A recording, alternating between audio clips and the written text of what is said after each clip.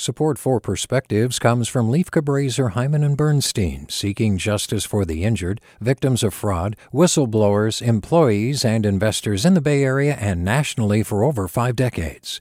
Online at lchb.com. Hey, it's Glenn Washington from Snap Judgment.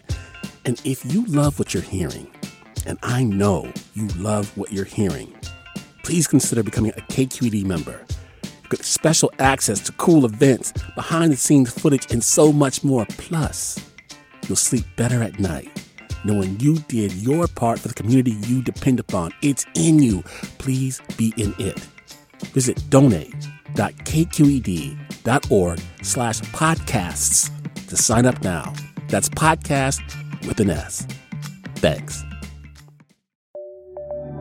From KQED. Over the summer, our family traveled to Girón, Ecuador to visit my wife's hometown. Girón is a community of 5,000 nestled in the Andes Mountains. Some things were the same. The fog came and went each day. A waterfall called El Chorro flowed down the mountainside. But unlike past visits in the summer, this time the surrounding mountains were lush.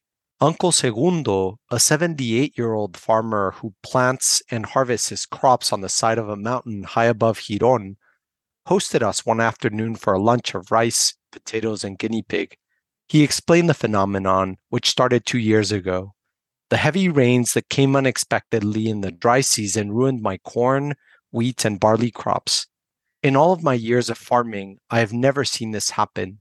Today, I make a living selling milk and cheese in Girón's market. At home in California, we're leading the charge on climate. We're updating public transportation to be more green, powering industries with cleaner fuels, and turning to solar to power cars and homes. Those efforts are necessary, but our focus seems to be on addressing our needs here and now. What about all the CO2 the U.S. has emitted and continues to emit that harms millions of people like Tío Segundo? Ecuador's share of CO2 emissions since 1751 is likely less than 0.1%, whereas the US's is 25%, according to OurWorldInData.org. Why should those who bear the least responsibility for the climate crisis have to experience so much harm to their way of life? That summer afternoon, high in the Andes Mountains, I tucked my head under my raincoat and embraced Tío Segundo. We thanked him for his hospitality. If only we could make it rain a little less. With a perspective, I'm Pablo Quintanilla. Support for Perspectives comes from Leif Cabraser, Hyman and Bernstein, seeking justice for the injured, victims of fraud, whistleblowers, employees, and investors in the Bay Area and nationally for over 5 decades. Online at lchb.com.